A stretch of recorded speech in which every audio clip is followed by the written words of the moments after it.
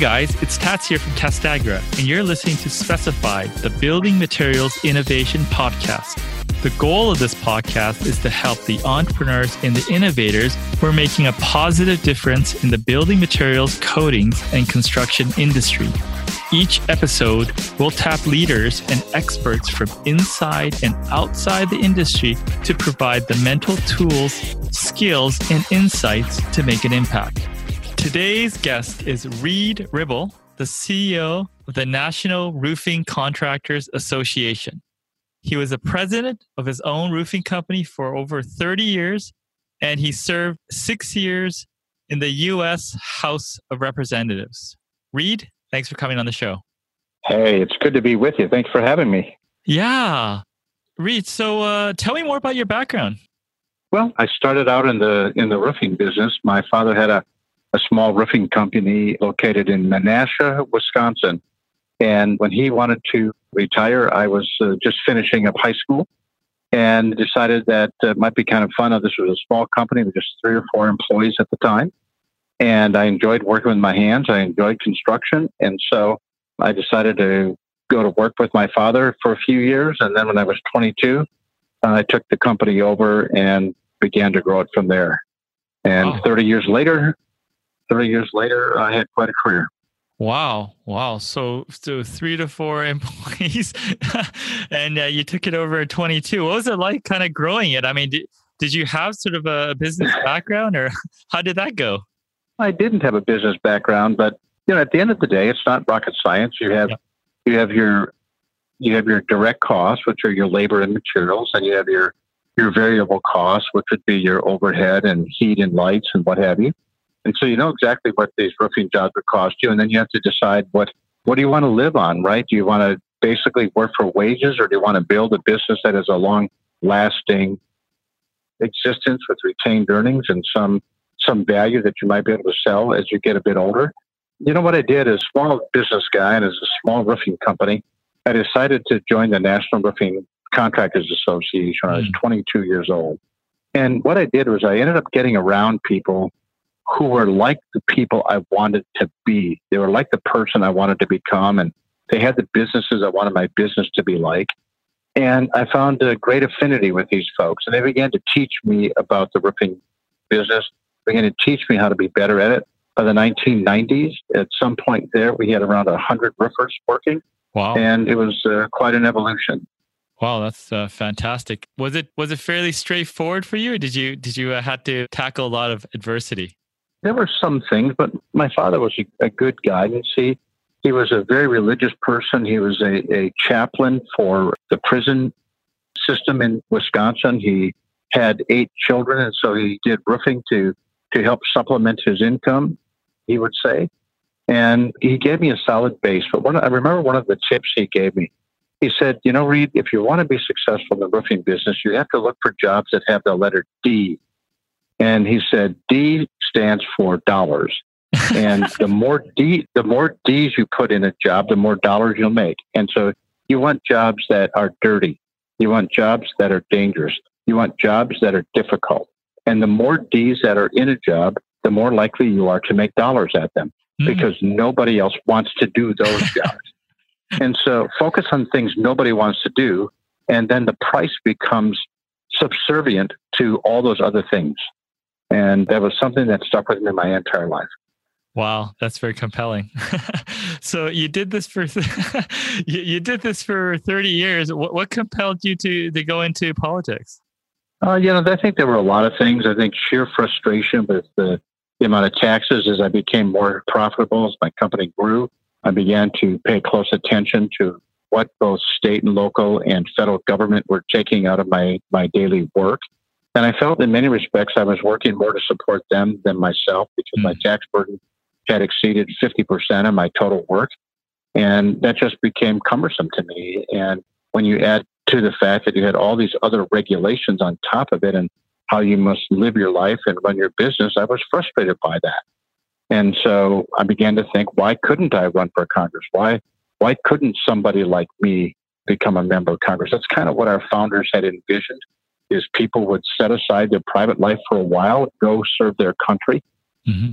and then at some point return back to that world and live under the rules and laws that you helped promulgate. And if more members of Congress would do that, I think we'd have a better government. They'd be more cautious about the rules that they write. Mm-hmm. But if you're going to stay in Washington forever, what difference does it make, really? So that's why I was a big believer in term limits.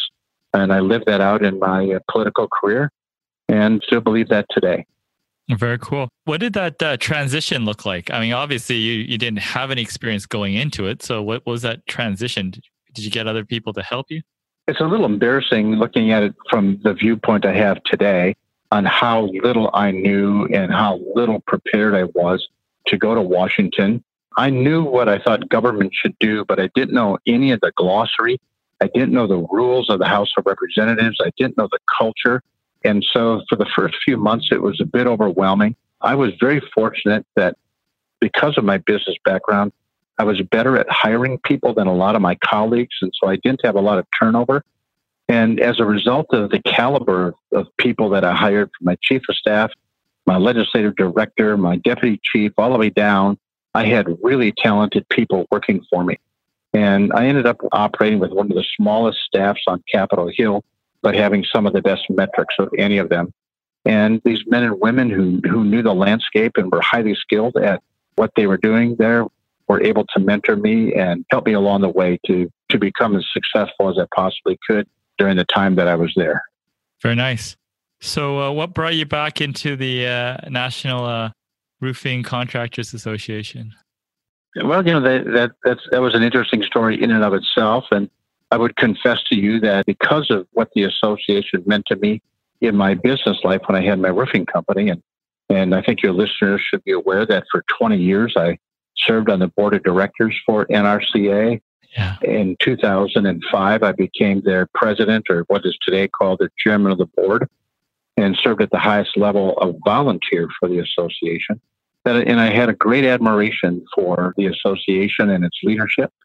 And so when I tweeted out that I was not running for Congress again, that I was going to end my season of service in Washington, NRCA reached out to me and said, "Are you aware that our longtime CEO is going to retire?" And this was a man who I had great respect for and considered a dear friend of mine, Bill Good. And it was an intriguing offer, something that I thought I would really enjoy doing. And so over the next few months, I think that would have been like February 2016 through maybe May of 2016, I went through a grueling process of meeting with several different committees and search consultants that they'd put in place and hired. And ultimately, they extended an offer to me to come and be their CEO. And I can tell you, it's been a real fun journey that I've been on these last 3 years. Wow, that's awesome. So Twitter was the what helped you transition over. I did not know that. Well, I tweeted out on a Sunday night, like at 10 o'clock, because they didn't want a big news story about it, that I wasn't going to run. And I think within a day, I had 7 or 8 different organizations reach out to me to see if I might be interested in post-congressional work. And interestingly enough, 3 of them were trade associations, and one of those 3 was NRCA. Wow. So I was happy to do that. It was fun because I was going back and working with people that I knew. Yeah. That had NRCA has a history of retaining staff. I mean, the senior leaders at NRCA, from our technical services department all the way across the board, have average tenure of about 20 years. And so these are highly skilled, long tenured employees that really know the landscape and were able to mentor me a bit when I came on board. They helped me not to make critical mistakes, and I certainly made my share of mistakes when I got on board at NRCA. But I had really talented vice presidents who were able to kind of give me some direction and guidance, and that was really helpful. Wow. What do you think the secret of having that kind of retention in that organization? Well, I think a lot of it had to do with Bill Good, the former CEO. He had built a solid base of young people when he came on board 25 or 30 years prior to that. And a lot of these folks grew in NRCA with him. And as the association grew, these folks were able to grow in their businesses, and they found places where they could become experts in things that they enjoyed. Bill was a good fair, equitable manager who treated people correctly. And I'm hoping I'm doing the same thing. I haven't had much turnover since I came. And I think people were surprised at that. But at the same hand, for me, it's all about the men and women who work for an organization. That's who the organization actually is. It's the people that are doing the day-to-day work that makes NRCA function. It's not so much a function of me. I just need to empower these people to do their job, equip them with what they need to do it, and then cut them loose. I don't need to be second-guessing everything they're doing. And quite frankly, very little in operations has changed since I came. Very good. What are the biggest challenges in the industry that you're currently tackling? I think there's a couple, but I would say that almost all of them center around the roofing industry's workforce at every level. And in fairness, when I came to NRCA, I came from being a member of Congress to a National Trade Association.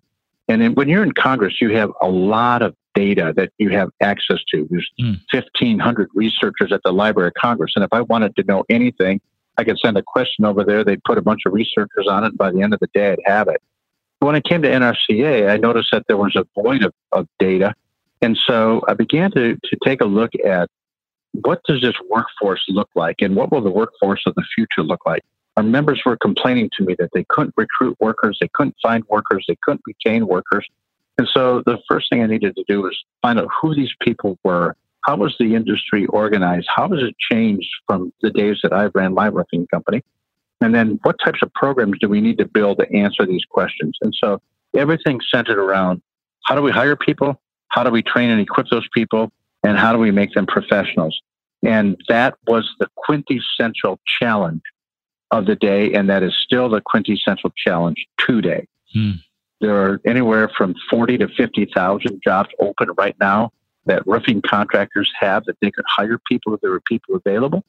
And so we needed to answer that. And that led us on a whole journey of different understanding and taking a look at young workers and what are the things that inspire them. How do we train and equip them? And then how do we treat them in a way that they want to stay in the industry? And that's what we've been working on for the last couple of years. Very nice. What are the best examples of innovation in the industry? Yeah, I think there's a lot of innovation. I think if you look at in the technological world, I think probably one of the things that's really noticeable is the use of drones and the role that it plays in worker safety, particularly on the estimating side of things, where you've got their homes or commercial buildings with large, steep, sloped roofs that you can't really get on and get close to inspect. We're now able to take high definition cameras, take a drone up there and get a close look at the conditions on that roof without actually endangering anybody's life by putting them on that roof. And I think that using technology like that are the types of things that can change the landscape for an entire industry. And there are many of those types of things, the use of robotics that are helping to make sure roofs stay watertight on low slope roofing. Those are technological advances that are improving each and every year that allow the industry to be less labor intensive, cleaner, and more technological. And those are the types of things that draw young people to the trade. And you can take a look at how solar is being integrated into buildings and how we're now generating electricity. And we look at the topics of sustainability and resiliency in building construction. All of these types of things are the types of things that young millennials are really interested in, and the types of things that, when we communicate it correctly, help us draw those young people to a career in roofing. Great. You may have touched on this a bit, but what sort of leadership lessons have you learned over the years? Oh man, I guess I have to try to think of it as far as leadership goes. But I would say that I just believe that leadership is really a function of how you treat people. People are always more willing to follow somebody when they admire and respect the leader that they're following. And so on my desk and taped to my computer screen are two words: kindness and humility. And when you're a leader, sometimes people don't relate that to being humble, and they see you kind of driving an agenda. And it's easy for people to think that, well, this person needs a little bit more humility. But when I talk about humility, I'm talking about the deeply personal connections and intersections when when 2 or 3 people meet in a small group, and how you treat them, and how you relate to them, how you respect them, and how you're willing to let them rise above maybe the place that they're currently at today.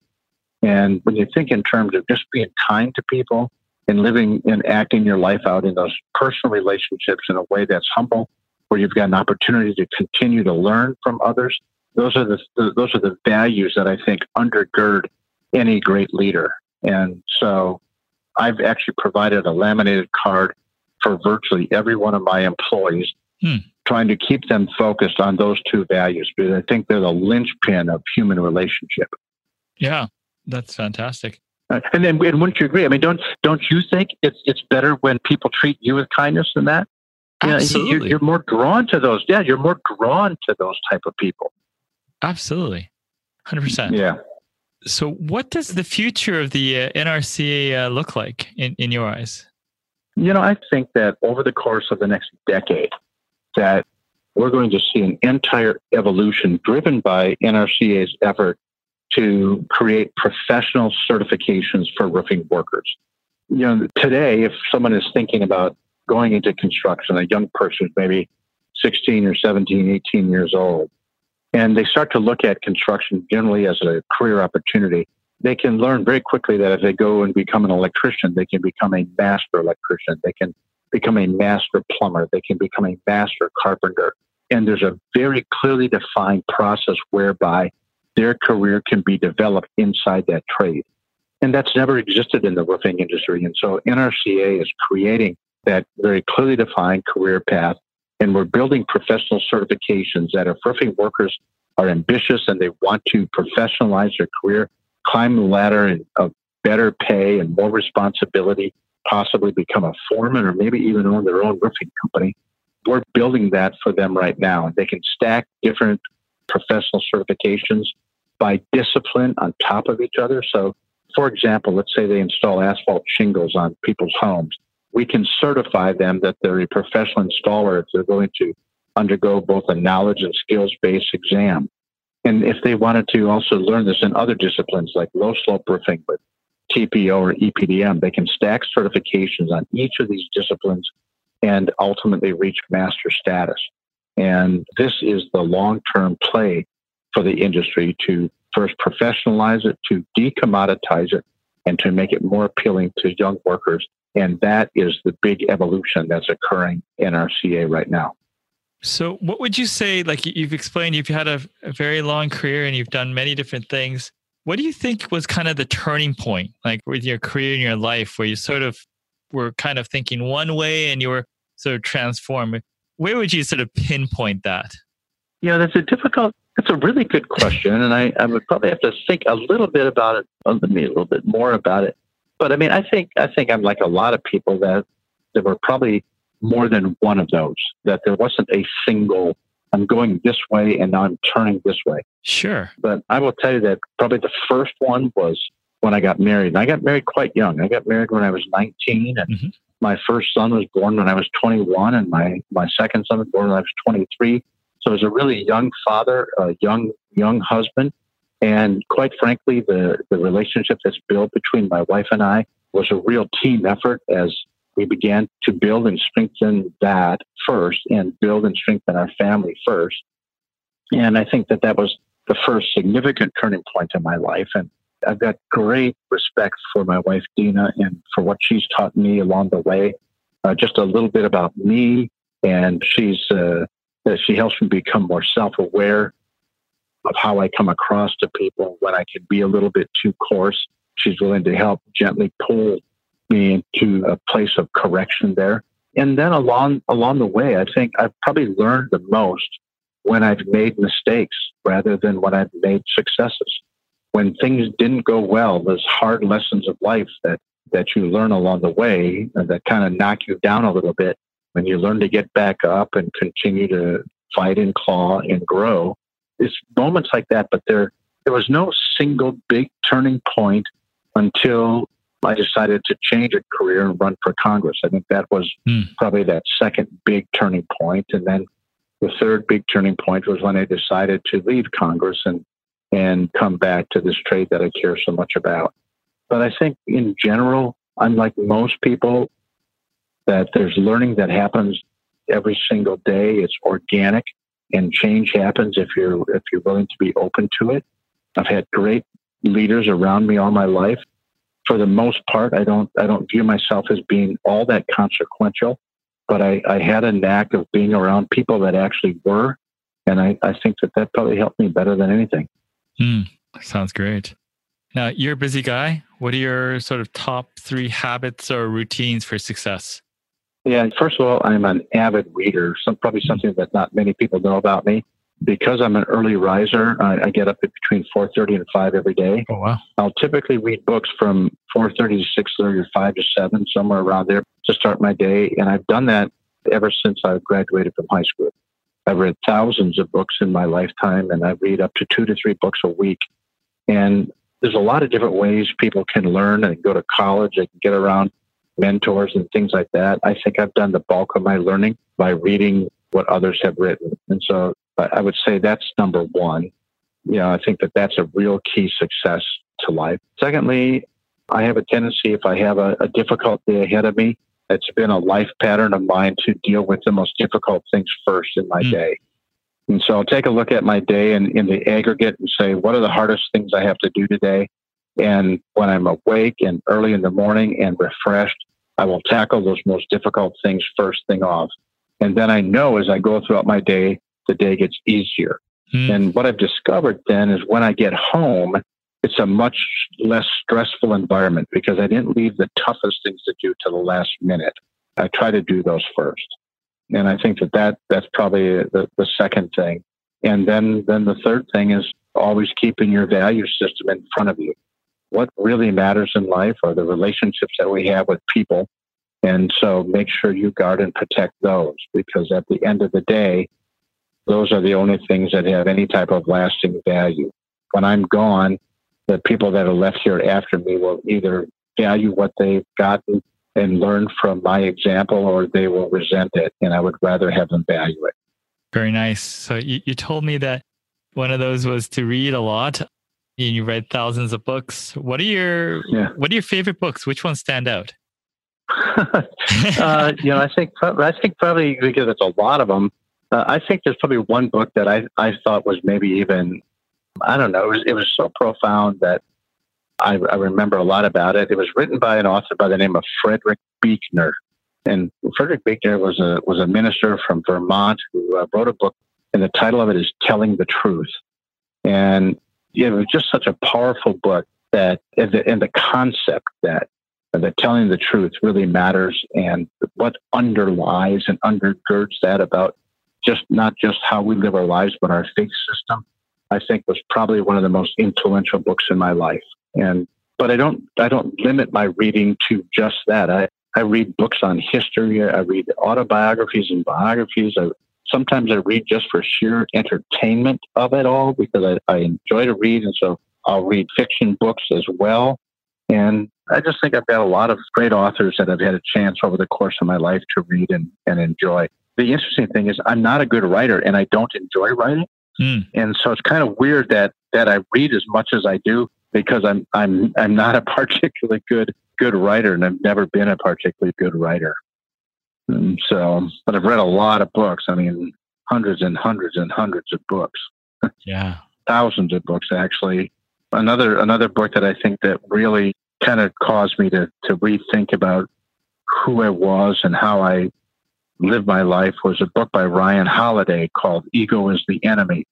And just a real heartfelt look at yourself and the topic of arrogance, narcissism, humility, things that I don't think I'm particularly good at, that I need to have a constant reminder about that and how I live my life. Wow, that's great. So do you have any other hobbies? Hobbies, man, lately it doesn't seem like I have any time for hobbies. That's what I was thinking. But I enjoy boating. I enjoy virtually anything that gets me around my grandkids. Yeah, I've got 5 grandsons, and I can't think of hardly anything that gives me as much joy as being around them and spending time with them as they're growing up. And they range in age from 16 to a couple of months. And so it's, I think things that evolve around my family, when I can slow down my work life and just be with them, that's probably it's the thing I enjoy more than anything. That makes a lot of sense. Now, is there anything that I should have asked but didn't? Oh man, this was a good interview.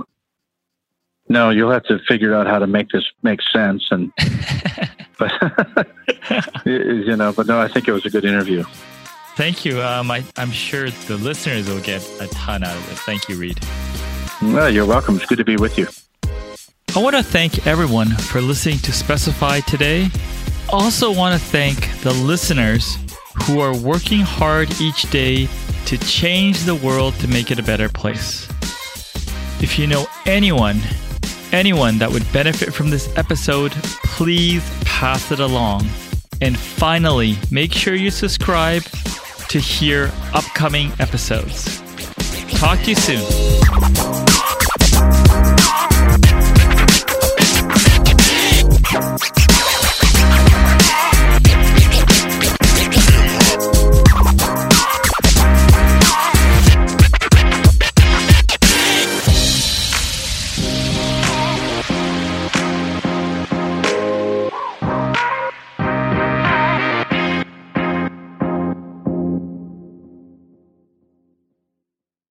This podcast is a part of the C-Suite Radio Network. For more top business podcasts, visit c-suiteradio.com.